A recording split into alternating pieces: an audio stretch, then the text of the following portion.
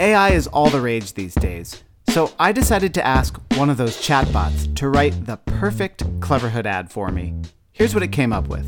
Are you tired of being stuck in traffic, breathing in exhaust fumes, and feeling like your daily commute is a never-ending battle with cars? Then it's time to join the war on cars with Cleverhood. Cleverhood is more than just a brand, it's a lifestyle. Whether you're biking to work, running errands, or just out for a leisurely ride, Cleverhood has you covered. Literally. Okay, so that's pretty impressive. I mean, who needs podcast hosts? The thing is, though, AI isn't real, but Rain is. So even if these chatbots render me, Aaron, and Sarah obsolete, you are still going to need a Cleverhood. Listeners of the War on Cars can receive 15% off everything in the Cleverhood store by going to cleverhood.com/waroncars and entering code CLEVERLOVE at checkout. Again, that's cleverhood.com/waroncars, code CLEVERLOVE. Stay real and stay dry with Cleverhood.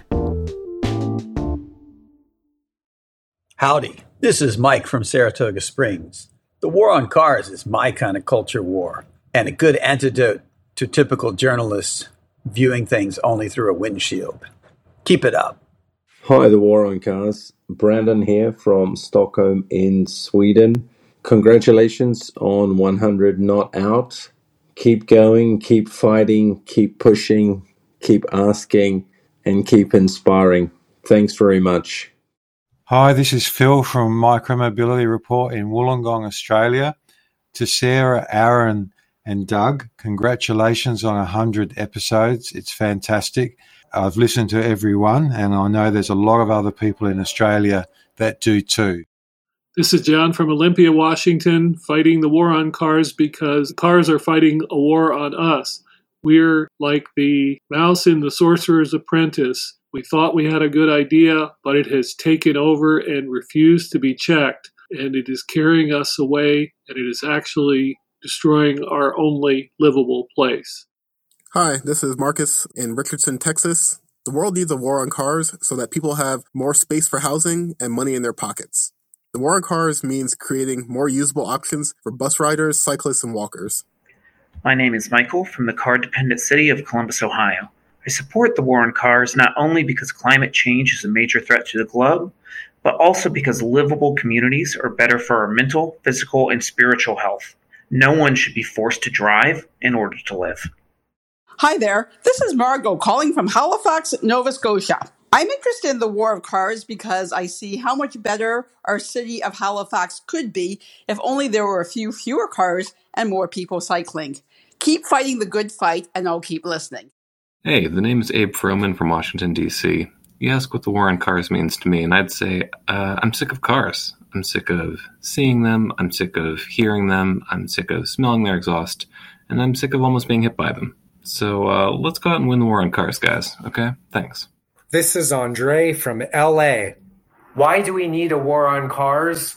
We need a war on cars for the sake of our children. We need a war on cars for the sake of the climate crisis. For the sake of micromobility. For the sake of our wallets. For the sake of our mental and physical health. For the sake of our transportation infrastructure. For the sake of human civilization. War on cars! War on cars! War on cars! This is the War on Cars. I'm Aaron Napperstack, and with me are my co-hosts, Sarah Goodyear and Doug Gordon. Hey there. How's it going? Good. This is a big episode for us. It is number 100. Dun, dun, dun, dun. It's really, I'm so excited. It's kind of hard to believe. A century of the war on cars. This is when we get sold into syndication, get that Seinfeld money, right? Yeah. No, that's Really? 200, that's 200 episodes. Oh, okay. So, yeah. Darn it. Yeah. Okay, so for this episode, we're going to look back on 100 episodes, or I guess 99 episodes, and we're going to go all the way back to episode number 1, our very first one, to ask what we got right, what we got wrong, and get into all the changes that have happened since we recorded that first one, all the changes that have happened, I guess, with us as a podcast and also in the world. Like, actually, a lot has changed since September 2018. I don't know what you're talking about. Everything's exactly the same. Things are fine. So how do we feel about listening to episode 1, guys? I don't even like listening to recent episodes. I don't like hearing my own voice. I don't think anyone does. So I'm not looking forward to listening to episode 1. I am a little worried about how embarrassing it might sound. I'm a little cringy. I'm just like girding myself for just absolute hating this. I mean, let's put a positive. But stay tuned, folks. Yeah. Anyways. I mean, let's put a positive spin on it. We've gotten better at this, I think. I hope. I think we're a little more polished than we used to be. You know, the kind of Malcolm Gladwell 10,000 hours or whatever it is. We're not quite at 10,000 hours, but we're doing all right. I'm managing expectation. I'm just setting myself up to be pleasantly surprised. Yeah, I mean, and I will say, having peeked at this, that we weren't completely wrong about everything. Like, we actually said some things that hold up. So be strong and just face reality. That's part of being a grown-up. Okay. Sounds good to me. We also have a very special guest for this episode. You, our listeners. After all, you are what makes this podcast possible. We wouldn't have gotten to 100 episodes without all of you. We put the call out on Patreon and asked our Patreon supporters to send in voice messages with their questions, their comments, and we'll get to that and exactly what we asked in just a little bit. Speaking of our Patreon supporters, if you want to help us produce the podcast yourself, go to thewaroncars.org, click Support Us, and sign up today. You'll get ad-free versions of regular episodes. You'll get exclusive bonus episodes, stickers, of course, and much more. Plus, you'll get to leave us a voice message for our 200th episode. There you go. Okay, guys, time to play some clips. So going all the way back to episode 1, which we titled, Why the World Needs the War on Cars. The episode description for this one is actually pretty interesting, given the title. Someone want to take the description? Yeah, Doug, let's hear it. Okay. In this pilot episode, we discuss why the world needs a war on cars and ask if tech, specifically tech companies, can save our cities from the car. Are e-scooters, Lyft buses, and self-driving Ubers running through Elon Musk tunnels the wave of the future, or are they a harbinger of dystopia? Huh. Well, wow. The more things change. We're still talking about the exact same annoying One of these thing. days, we'll get to an episode where we don't mention Elon Musk, I guess. Yeah, but maybe that's the secret to our success. You just keep talking about Elon Musk. Okay, so let's hear what we were preoccupied with back in 2018. So the scooters are great. I think they're fun. Like I said, I would use one. I have used them. But the guy who's coming in from Canarsie on the L train, he's not getting on a scooter to get to his job near, say, Grand Central. He's not doing that. And so as much as I think they're fun and represent this amazing kind of front on the war on cars, I see it as a symbol of the failure of American civic government to provide for its people. Yeah, because they're just not willing to expend the political capital to make these things happen. And that's despite the fact that polls show that people in the United States want more investment in public transportation. So they don't give a shit about those people because they're not politically powerful. And the exact people who need public transportation the most are the ones with the least power. And then somebody like Elon Musk comes in to a city like Chicago, for instance, and he's like, oh, I can build you a thing that gets you to the airport in 12 minutes, and I'll do it all with my own money, and you won't even have to worry about it. It's going to be great. Who believes that's going to actually happen? So right.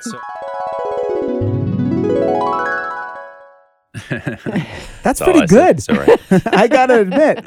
I think we're sort of still banging that same drum of all this investment in tech, all this focus on shiny objects and tunnels is the wrong focus.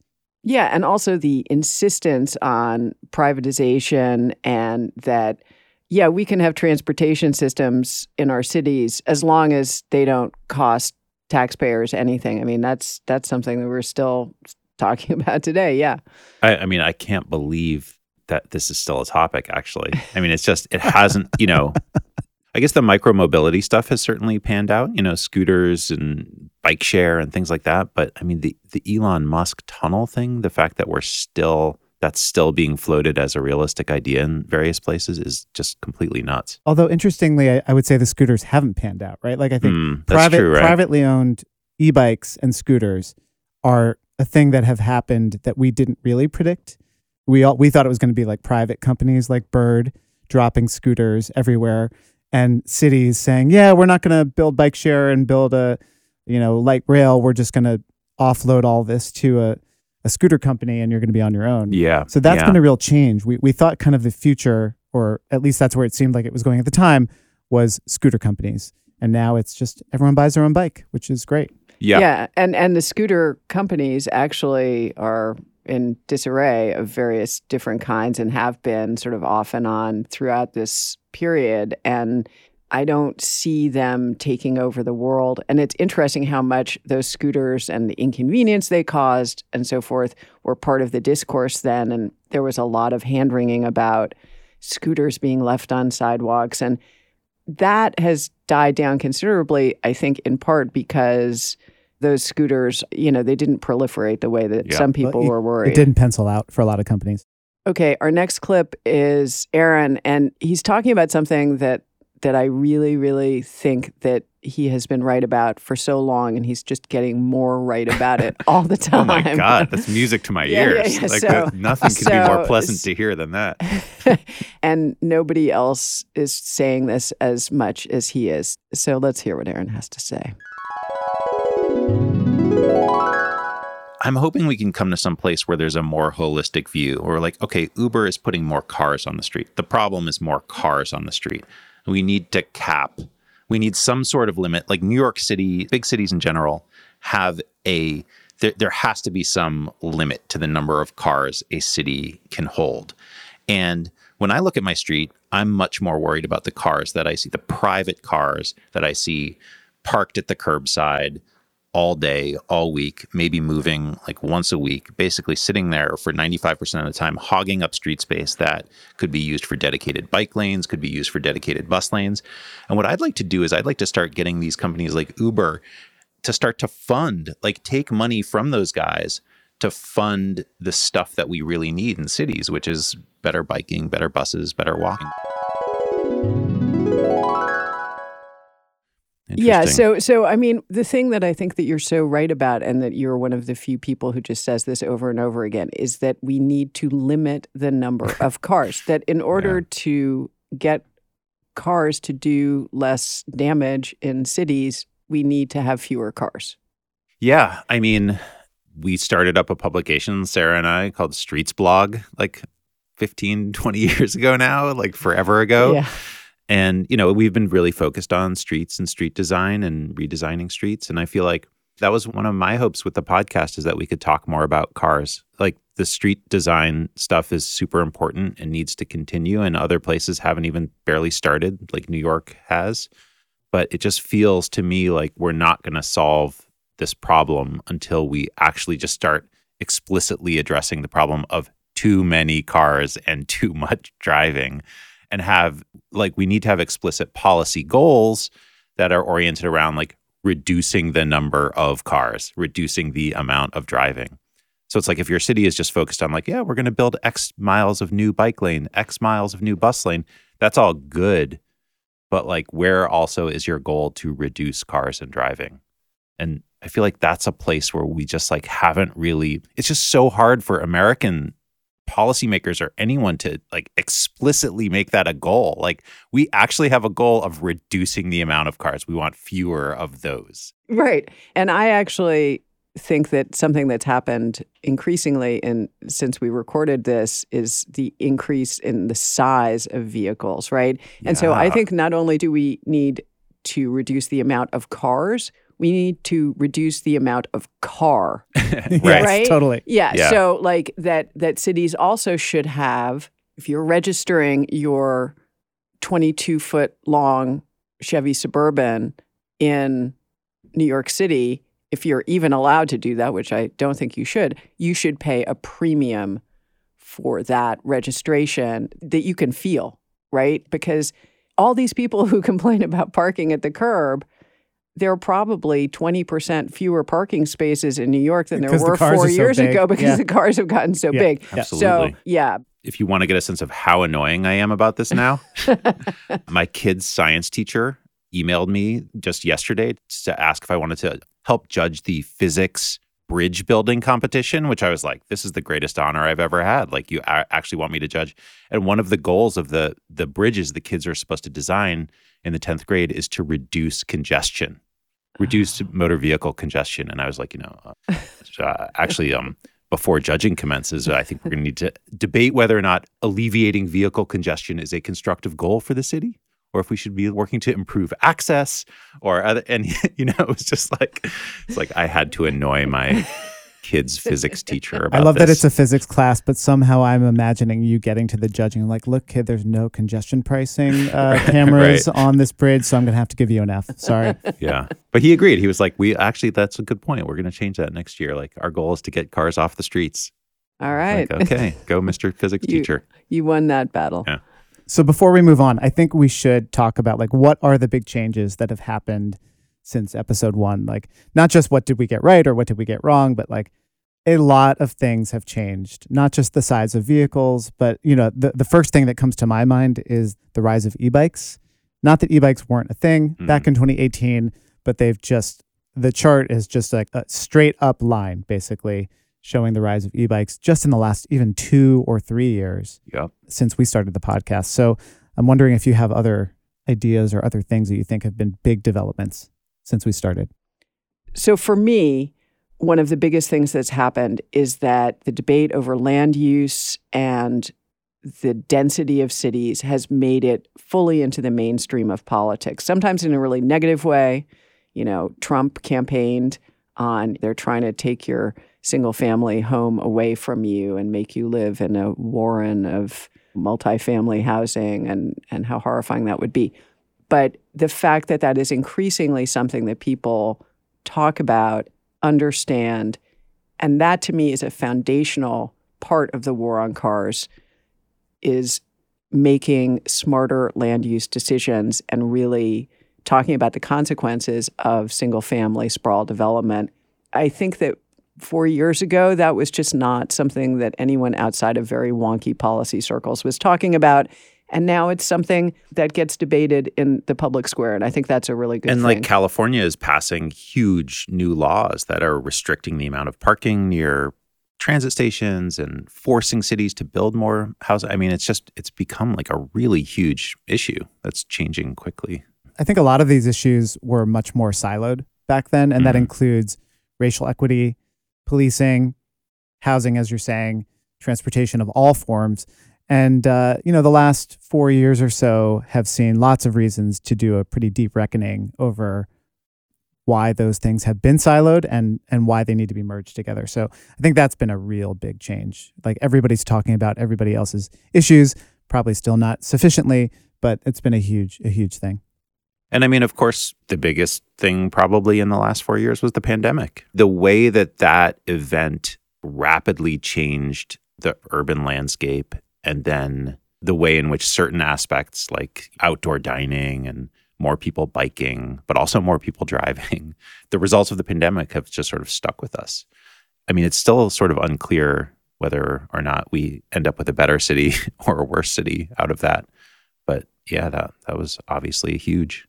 Yeah, and I think it really made people aware of public space just in general and how vital that is to preserving sanity, because without the public spaces that we had available to us during that time, I think that there would have been even more of a mental health crisis than we're still experiencing now, which is profound, obviously. You look around the streets and there's all these people still enjoying, these outdoor dining booths that have replaced parking spots. There are more people biking than ever before. And these are like a lot of habits and new features that popped up because of the pandemic. I don't know if you guys remember, but like there was that 2-month period where sort of everybody stopped driving and air was clean all of a sudden in all these cities. I mean, it gave us this glimpse of what's possible if we sideline cars. All right, so enough of listening back to our potentially cringeworthy thoughts from episode 1. It's time to turn to you, the listeners, who make this podcast what it is and support us. In that first episode, we had asked ourselves the question, why does the world need a war on cars? And for episode 100, we have turned it around and asked you that question. And we also asked, what does the war on cars mean to you? Not the podcast, but the lowercase version of a war on cars, and what you all are doing to fight that war. So let's hear from you. My name is Jenna, also known as Jenna Bikes, and I'm in Portland, Oregon. To me, the war on cars looks like sharing my car-free life every day on social media platforms like TikTok and Instagram. It means showing that you don't have to sit in traffic every day, that you can ride your bike and you can enjoy a slow form of transit that is safer. To me, it is showcasing the fact that you can break these norms and you can live a different life, even though it is harder in this society. I love to share the positives of a car-free life, as well as some of the things I had to learn along the way. Every time someone complains to me about traffic, I say, welcome to the war on cars. And it is the best thing ever. Love you all. Thanks, Jenna. That's awesome. That's something that's changed. I mean, just the sheer number of people who are out there on their own social media platforms kind of advocating and talking about similar issues to us is sort of staggering. I mean, that has really ramped up in the last 4 years. Hi there. I'm Joe from Milwaukee, Wisconsin. Joined the Patreon just a couple months ago. Been listening for a couple years to the war on cars. To me, the existence of this pod and this idea is nothing less than finally an acknowledgement that culturally, many decades ago, we screwed up as a country. We were sold a bill of goods in highways, in car culture, in car-first culture. It came at the expense of people. It's been a long time, but it's great to see that we're at a point where we can acknowledge that, talk about it, and do something about it. So I love what you guys are doing. Please keep it going. Amen, Joe. This is Monica from DC.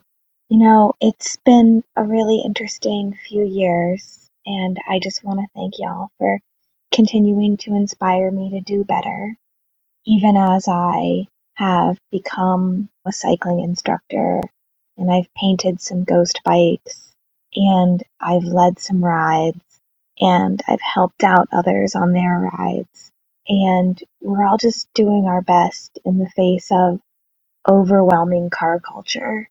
And just this little podcast is a nice slice of anti-car culture. Yeah, hi. My name's Nick. I live in Manchester in the United Kingdom. I've been a warrior on cars, I guess, for about 10 years now. And I believe we need a war on cars for the following reason. As a civilization, we are currently standing at a crossroads. And if we're not careful, we're about to make a mistake of historic proportions. Very few people seem to realize that we're living through a golden age in innovation in micro-mobility solutions. Obviously, we've had the bicycle for a long time, but we're looking at e-bikes as well, cargo bikes, e-cargo bikes, e-scooters, even electric wheelchairs, mobility scooters, things that can provide independent mobility for a huge swathe of the population. But all we hear are people wanging on about electric cars, the most boring, predictable, tedious application of this electrification technology. The car industry yet again telling us that a new car is the solution to all our problems. So well done to the War on Cars for creating a community, bringing people together from around the world who have the same ideas and giving us strength. Here's to the next 100 and many more beyond that. Thank you very much. Love that. 3 good ones. Yeah, I mean, I love Nick calling out just this obsession with electric cars. You know, electric cars, that just electrify all the cars. I feel like if you are actually looking at the reality of the situation, you can't say it with a straight face. It's not going to solve the problems. No, as Aaron said earlier, you know, fewer cars, and we don't care how they're powered. If I'm hit by a car, I don't think to myself, oh, thank God it was good for the planet. Interestingly, I think of one of the places where we've changed, or at least I've changed a little bit, you could go back to old episodes of the podcast, and I'm sort of the pro-electric car guy in some episodes. And I think that's a place where I've changed. It just doesn't seem like that's going to be a viable solution. It's still, you know, it's probably better in some ways than people driving around gas cars, but it's mostly just a distraction that's going to keep us, you know, entrenched in this motor vehicle dominated status quo. And yeah, I think that's a place where I've changed, and I don't know, what's it going to take to get millions of Americans to come around to that too? You know, they may be coming around. E-bike sales are outpacing electric car sales. And I think that those millions of people who are buying e-bikes are a constituency for the kinds of ideas that we've been talking about. And they're also a significant economic force. And I think that's a very powerful thing that's evolving. I also wonder, too, if the size of the new electric vehicles has been a thing that is in a weird way going to be the automotive industry's undoing. I mean, that's hyperbolic, of course, like it's not going anywhere. And there are lots of places where people need cars and they should be electric if they have them. But the absurd, grotesque size of these cars, like the Hummer that President Biden was recently shown driving, a 9,000-pound vehicle that most people are going to use to get groceries and drive their kids to soccer practice. I think like even that is showing to more car-brained people that there's something kind of absurd going on here, you know? It reminds me of the horseless carriage 100 years ago. The electric Hummer is the horseless carriage of electric personal mobility. Like we're still in this phase where it's like we think that electric personal mobility is going to look the same as our gas-powered mobility did. So we make an electric Hummer. It's like sticking a horse head on the front of your new steam or gasoline-powered carriage. But I think like electric mobility is going to be something very different than cars. And it's like we haven't quite made that transition. So we're still in the horseless zone. Anyways, I loved the Monica's tagline for us. You know, the war on cars, a nice little slice of anti-car culture. Pretty good. Yeah. That was really good. Yeah. Great, yeah. We should use that. Thanks, Monica. Hi, I'm Michael, Bicycle Network researcher in Copenhagen. I think a war on cars is important, but it's just fighting the symptoms of a greater disease, which is greedy, short-term thinking in complex systems. I think we need more education about system dynamics and how simple solutions are never the right answer in a complex world. Apart from fuck cars, come on. Oh my God. That's so Michael. Good. Michael, thank you so much for that. That was so beautiful. You're speaking our language, Michael. Yeah, especially me. Nuanced yet simple. Hi, my name is Emily, and I'm a fan of the War on Cars podcast because it gives me intellectual company. I ride my e-bike to my son's bus stop, and then I continue to work almost every day. And I know that by putting my son on the third wheel that's attached to my bike, I'm risking his life and I'm risking mine every morning.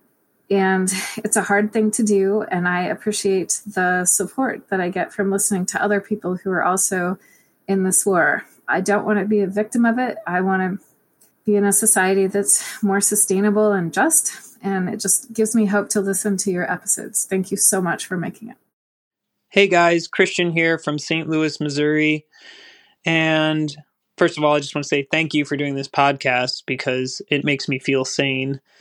And the reason we need a war on cars is because a system that moves the most cars or attempts to move the most cars versus the most people is inherently dysfunctional and inefficient. But beyond that, it's destroying the environment and it's killing an enormous amount of people. So among the many, many, many reasons, the reason I'm fighting the war on cars is to stand up and say that preventable deaths are unacceptable. What I loved about those is the kind of pairing of the person saying intellectual company and then Christian saying that it keeps him sane. There's always a balance that I think we try to strike when we do this podcast of just like preaching to the choir. But being that person who has read so many stories of like cyclist collides with truck, you know, and you just feel like a crazy person when you actually know the circumstances. The driver was looking at their phone or was drunk when they plowed through a bike lane and killed someone. I think that what I like about what we try to do is to break through that and to speak to the people who are sort of like the listener version of me who read those stories and are just like, wait a minute, that is not at all what happened. You got to be crazy to put it that way. So I really appreciate hearing that. Thanks so much to both of them. Yeah, and I think that it also speaks to the cognitive disconnect that we all feel when we're making the choices that we make to walk, to ride transit, to ride bicycles, and people are like, why are you doing that? And you know that even though, yes, is it dangerous to ride a bicycle in a city with your child? It is. It is also dangerous to drive a car down the highway with your child. And people do that without batting an eyelash every day of the week because they have to. So to have a group of like-minded people talk about making these choices that actually are rational choices, and we're told over and over again that they're frivolous or dangerous, to have people around you making those same decisions is a real affirmation that, like, hey, no, this is a rational decision. This is the right thing to do to teach my child how to ride public transportation as a matter of course, or how to move themselves around and not be dependent on a motor vehicle. That affirmation is super important. Yeah. Emily's comment was kind of heartbreaking. You know, she's actually doing the right thing. She's doing probably the thing that's more efficient, you know, better for the world around her. And yet she has to feel like, oh, I'm putting my kid's life at risk, taking the kid to school on the bike. That's just completely unacceptable. You know, it's just like, that's the thing that we need to change. Yeah. And I think I just want to say to Emily and Christian that affirmation that you're talking about, Sarah, it just goes both ways, because I think we could be doing this podcast and still just be three crazy people talking to nobody. That's true. But, you know, the fact that we've built this audience and that people are responding to it, it makes me feel a little more sane. And I really love that about our listeners, that like there are all of these people just in their own little way, fighting in their own towns, their own cities, and sort of creating this community that's all over the world now. So thank you both so much. My name is Dan Simonson. I live in Syracuse, New York. I biked to work today in 3 degrees Fahrenheit with a minus 20 wind chill and light snow. To be honest, wasn't that bad. I wore a lot of layers and it was better than biking in the rain. We need a war on cars because no weather I've ever encountered, short of freezing rain, is more dangerous to me than the automobile. Whatever the conditions, some dingus who drives recklessly places me in danger nearly daily. Ban cars, build alternatives, build barricades if necessary. This pseudo system of transportation needs to end. Good use of dingus. Yeah. Can everyone see my raised fist after each one of these? Oh, I'm about to break into a song from Les Mis right now. Build barricades. I loved that comment. So thank you, Dan. Hey team, I'm Scott in Seattle. I'm fighting the war on cars because it's an existential fight globally and locally. Around the world, climate change is really happening, largely because of cars. That's affecting us locally. We live for the summer weather here in Seattle, but now we're seeing perennial wildfire smoke that forces us inside. I proposed to my now wife on the weekend of the most intense heat wave we've ever seen, and 6 months later we had to move our wedding venue because of flooding that was exacerbated by sea level rise. And despite Seattle supposedly being a progressive city, cars still dominate our streets and our politics. Every bit of new infrastructure for people walking and biking is a battle, and we don't have time to debate that when so many people are getting injured or killed on our streets. I want to raise my future kids in a city that is safe and easy for them to get around without a car. So that's why I'm fighting the war on cars where I live. Thanks for everything you're doing to bring light to this movement for humanity. Hey, War on Cars. My name's Ben, and I live in Washington, D.C. I'm fighting the war on cars because I want my city to be a healthier, more enjoyable place to live. My city and region's over-reliance on cars robs us of the chance to breathe cleaner air, take in the ambiance of a place, and just feel safer on the street. We're seeing improvements here, some of which I get to work on because I'm a civil engineer, but I just know that they could be done much faster, bolder, and at a larger scale than what's approved and funded. Hey, this is Dave Cohen from Brattleboro, Vermont. The war on cars. This is my take. It's about how we move on this earth and why that actually really matters in our relationship to the human and more than human worlds we inhabit, to our own sensory and emotional embodied experience of all these things. I like to think of the 4 C's of car culture: coercion, conformity, concealment, colonization. We're coerced into this. And we experience a kind of generational and spiritual amnesia of our ecological landscapes. And I think that's so much about what the war on cars is about. And I love what you guys are doing and bringing out the psychological, eco-psychological dynamics of the automobile and its impact on everything around us. Thanks, guys. Good to hear from Dave. That's Dave Cohen from episode 49. Hi, my name is Alex Dyer. I live in Wellington, New Zealand. I've been involved in the war on cars since I returned to live in Aotearoa from Europe. I ride a Bullet cargo bike. I don't believe in cars. I believe in cities for people, healthy streets, equitable and livable neighborhoods, and a regenerative natural environment. Car dependency is the opposite to all these things and more. And I believe that unnecessary driving is the new smoking. Please make use of my wiki dedicated to reducing car dependency at bit.ly/break-car-culture. Keep up the fight. Put it in the show notes. Unnecessary driving is the new smoking. I love that. Yeah, I also love New Zealand, and Alex is a force of nature in his hometown and does a lot of great work. And we've got a lot of great listeners in New Zealand, so thanks for sending that in. I'm happy to come do the live show in New Zealand anytime. Yeah. Let us know. Yeah, happy to do it. I could make that. Hi, my name is Tom, and I'm an 8th grade teacher. I think a huge problem facing us in the war on cars is that we have built so many of our schools on the outskirts of town. These schools are a huge investment. They're going to last 60 to 70 years. And we've kind of baked in this awful, awful land use pattern for that long, unless we spend the money to redo them or to have infill housing or something else. Thank you guys for all you do. I loved this comment because I don't know if you listened to the 99% Invisible episode on the Japanese show about the kids, like 4-year-olds walking to school. One of the points they make in that episode is that in a lot of Japanese towns and cities, and this is true of a lot of old school American cities, is that schools were the kind of anchor of the community. They were located downtown or close to it. And now we've upended that development pattern, and schools are built on some field on the way outskirts of town, like Tom says. And it not only bakes in the land use pattern and the driving, it bakes in the culture of the folks who say, but how am I going to get my kids to school?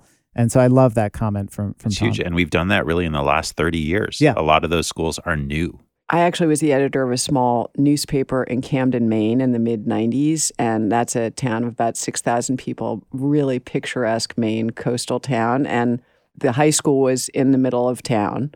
And while I was there, they were planning a consolidated high school at the edge of town. And this was before I understood these issues fully.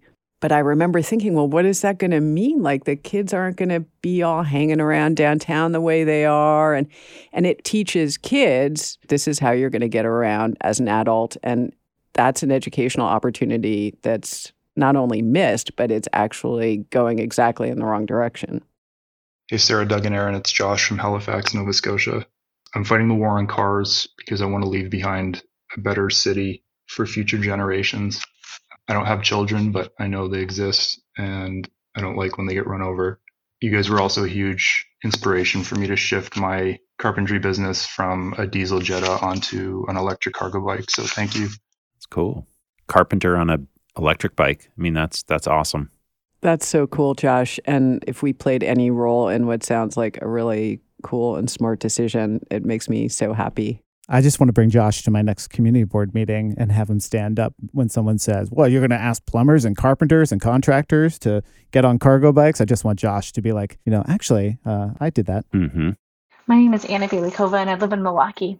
Here in Milwaukee, 1 in 6 households don't have access to a private car. And those households are disproportionately in historically disinvested communities that bear the costs of car culture over and over again. These neighborhoods were destroyed to make way for freeways and widening state highways. And now, consequently, they have the highest rates of traffic violence and air pollution. We know the solutions, and we know that by prioritizing the needs of the most vulnerable, it makes our cities and our streets work better for everybody. I dream of the day that I can send my 2 kids to school on their bikes and not worry if they're going to get there. But until then, my life is made richer by moving through the city at a deliberate pace in the world and not shut away in a metal box. And it's made more meaningful by the connections I make with other foot soldiers in the war on cars. Congratulations on 100 episodes. Here's to 100 more. So that's Anna, who you might recognize from episode 93, making Milwaukee a bike city. And yeah, there's a great number of foot soldiers in the war on cars there in Milwaukee. Yeah, and I think her point about equity is so important, and to remember that these car-centric cities that we live in, these destructive freeways, the truck traffic, the high-speed car traffic that moves through these neighborhoods, that this has always had a greater impact on people who are not as wealthy or marginalized in other ways, and Black and brown people have suffered the brunt of this. And I really thank Anna for pointing that out, because that is a big part of what we're fighting. Hi, my name's Patrick, and I'm a board member of Bike JC in Jersey City. Love the War on Cars.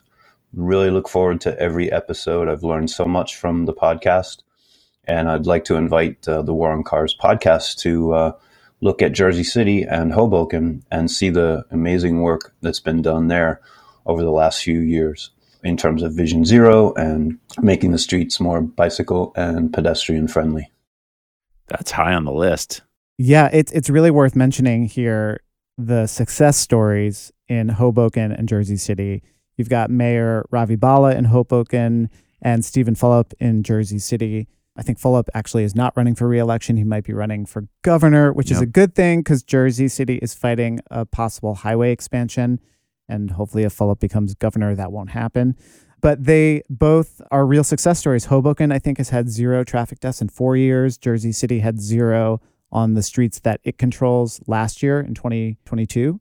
So, yeah, we'd love to get over there. It's a quick subway and path ride away. And Jersey City is building tons of new housing. It looks like another like mini Manhattan sprouting up on the other side of the Hudson River when you look over there. They're doing amazing stuff. And this in one of the most car-centric states in the country where sprawl development is sort of the rule.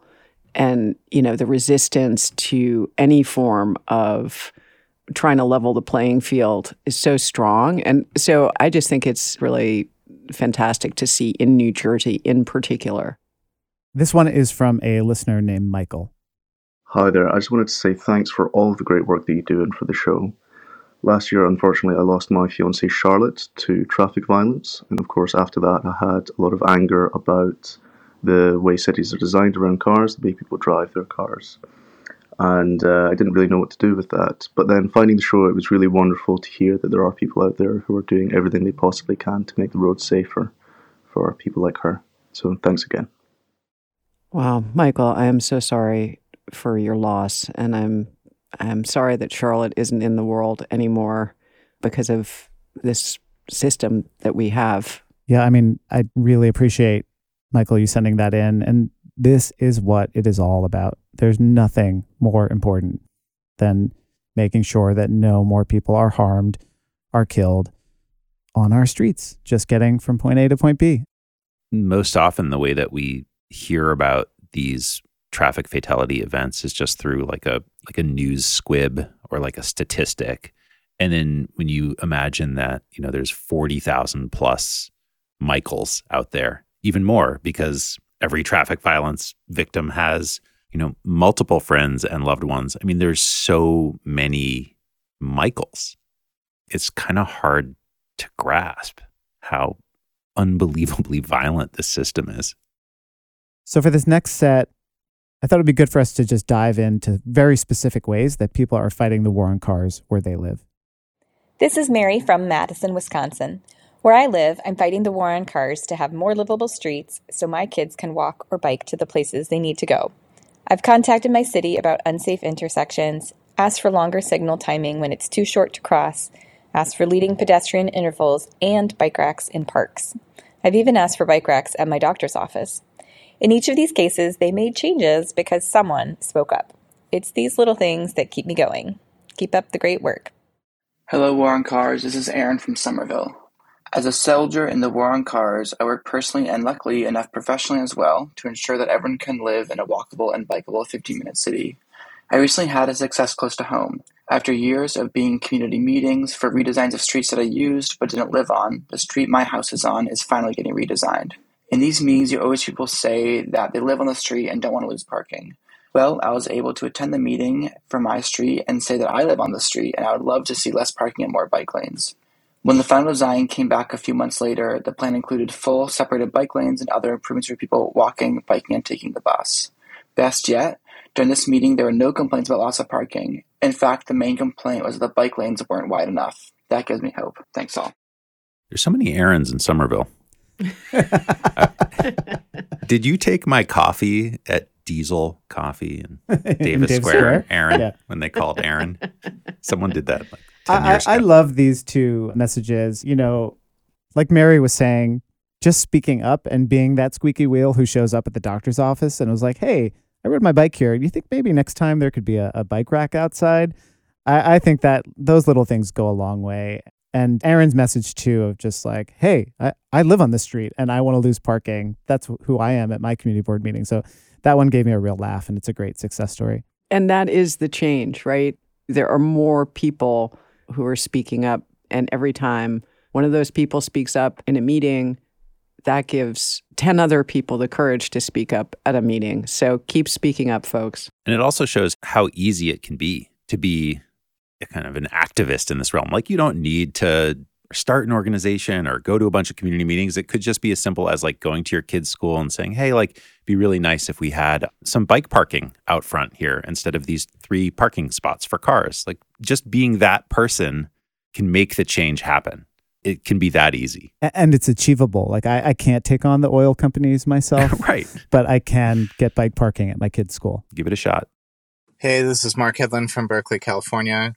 I got started in bike advocacy by biking around this beautiful place that we live with my family and my kids, and later started a bike bus to our kids' school, and have helped some others get a bike bus going too for their school, which is such a great way to just enjoy biking together. More recently, I've gotten involved in like city council comments and local debates. I'm fighting really hard right now to get bike lanes on a street in North Berkeley called Hopkins Street. The residents there are just absolutely vehement about parking convenience being more important than climate change or kids' safety. And I just don't buy it. I think we need to keep our kids safe and keep our planet safe at the same time and have fun while we're doing it. So I'm doing all I can to fight that battle. And I really appreciate the inspiration that the podcast gives every week. So we forgot to mention at the top, one of the biggest changes in the last couple of years, the bike bus that Mark mentions here. It's not just happening in Berkeley, but Portland, Barcelona. There's one that's been started up here in Brooklyn. There's lots more in other cities. And that is like one of the most joyous ways to fight the war on cars. I love it. It's so cool. And that whole point that Mark makes at the end that he's having fun while doing it. I mean, that's like really important to remind yourself, because, you know, this stuff can make you angry and upset and agitated. And it's like, you know, just try to have fun while you're doing Riding this. bikes, it's awesome, plain and simple. This is Janet from Madison, Wisconsin. I'm fighting the war on cars by running a car share at my co-housing community and by organizing co-housing communities across the country to form car shares. 40 households can easily get by on 10 or fewer cars. The benefits are obvious: fewer raw materials, less parking, and especially a change in the way people live when they move away from owning private cars. I love that, because I do think that co-housing is a really exciting thing that's happening more and more, and incorporating car share into it is just so organic. We did an episode 59, Housing for People, Not Cars, where I talked to people who live in a co-housing development in Portland, Oregon, Cully Green, and there are so many ways in which this kind of sharing community can build really solid non-car mobility and attitudes. And again, lots of children are being raised in these. And what are they learning? They're learning that not every family needs to have its own car. And all of that is going to be paying dividends 10, 20, 30 years down the road in the mindset of people who understand you can live differently and you can move differently, and it will feel better, and it will be more fun.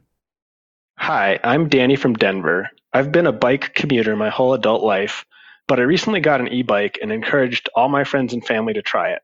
Many of them went on to buy their own e-bikes, and we now have a friendly competition to see how many car miles we can displace each month. My friends are going above and beyond, and they're beating me most months, but that's okay, because even though I'm losing, it's a win for the war on cars. Yeah, I just love that. And we should mention that Denver has had great success with its e-bike rebate program.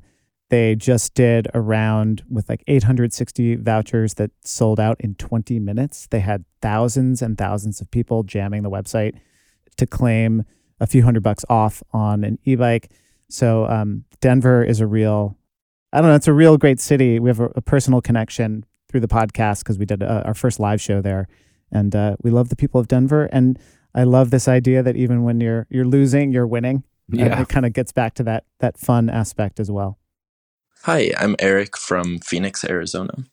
Back in March 2022, while I was biking to breakfast, I got hit by a huge pickup truck in a hit and run, and it broke my collarbone for 3 months, meaning that I couldn't use my arm at all for 3 months while it healed. It's incredibly frustrating that both the police didn't really help in the investigation and how much that one collision made me terrified to do things like biking, and also impacted my daily life. Since then, I now live in Mexico City. I'm so much happier living somewhere walkable. So I recently got my settlement from Geico for the collision and decided to donate all $30,000 of the settlement to the Parking Reform Network. It's the best shot that we have on the war on cars. Thank you for your podcast, and know that a better world is possible. That's just, I don't know what the budget of the Parking Reform Network is, but $30,000. That's a lot for them. That's pretty incredible. I spoke with Tony Jordan of the Parking Reform Network not so long ago, and $30,000, that would be a substantial donation for them, I think. And we just had Donald Troop on the podcast, and the Parking Reform Network does amazing work. It really is like parking reform is the secret sauce in the war on cars.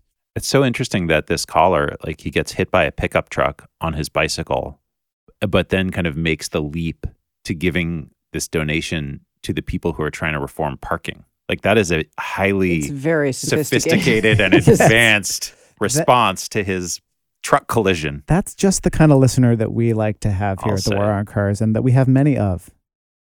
Hi there, this is Shivaji Shiva, calling from Birmingham in the UK. Proud motorway city. Now working hard to make it easier to get around by bus, bicycle and on foot.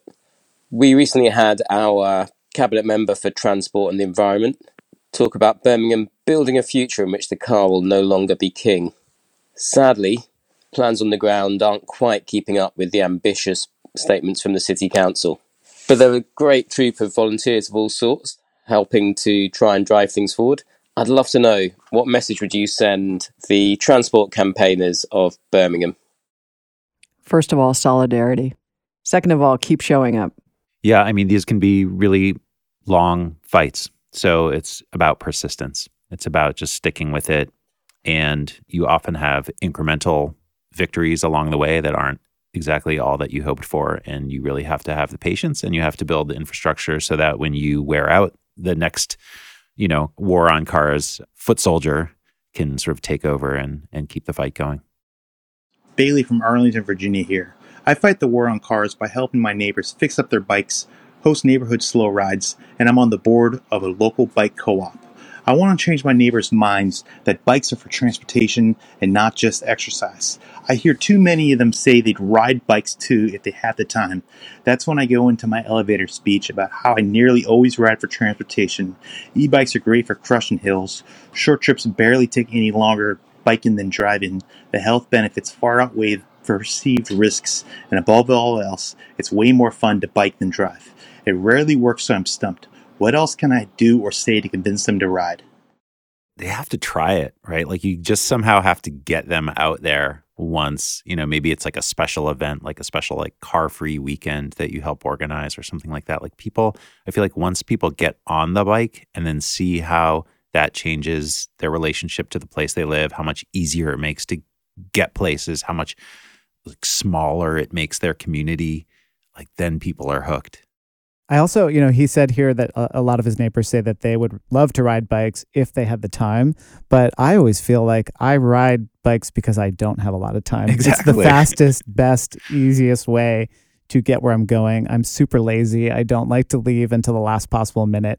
And so I think lead by example, as it sounds like Bailey is doing, and, accompany someone to the grocery store and show them how much faster it can be to pick up a couple bags of groceries on your bike than like looking for parking or circling the parking lot. So yeah, I think just keep leading by example is the best advice I can say. Yeah, and I think that idea, if you have the wherewithal, if the opportunity presents itself to take a ride with somebody that is a purposeful ride, not a recreational ride or an exercise ride, but say like, okay, would you like to try riding to the store together? Would you like to try riding to work together one day? Because a lot of people are rightly nervous about it because, they can see that the street isn't designed for them. Maybe create a mini bike bus for grown-ups of yourself. That's a great idea.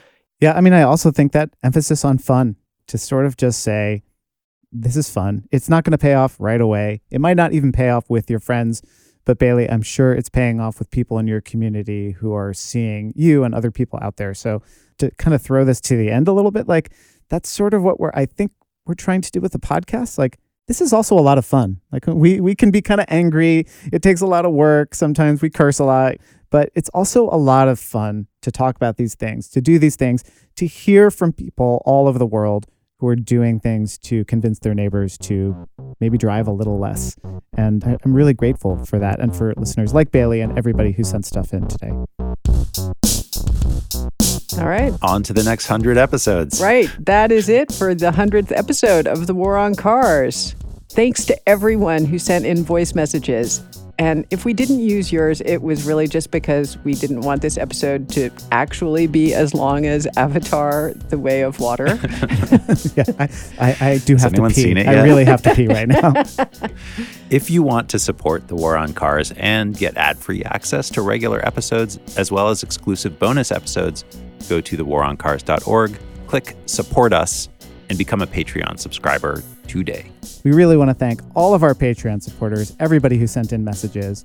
We also want to thank our top Patreon supporters, Charlie G. of Human Powered Law in Portland, Oregon, the Law Office of Vaccaro & White in New York City, Virginia Baker, Martin Mignot, and Mark Hedlund. Thanks also to Cleverhood. For 15% off the best rain gear for walking and cycling, visit cleverhood.com/waroncars and enter code CLEVERLOVE at checkout. This episode was recorded by Walter Nordquist at the Brooklyn Podcasting Studio. It was edited by Ali Lemer. Our logo is by Danny Finkel of Crucial D Design, and our theme music is by Nathaniel Goodyear. I'm Aaron Napperstack. I'm Sarah Goodyear. I'm Doug Gordon, and this is The War on Cars.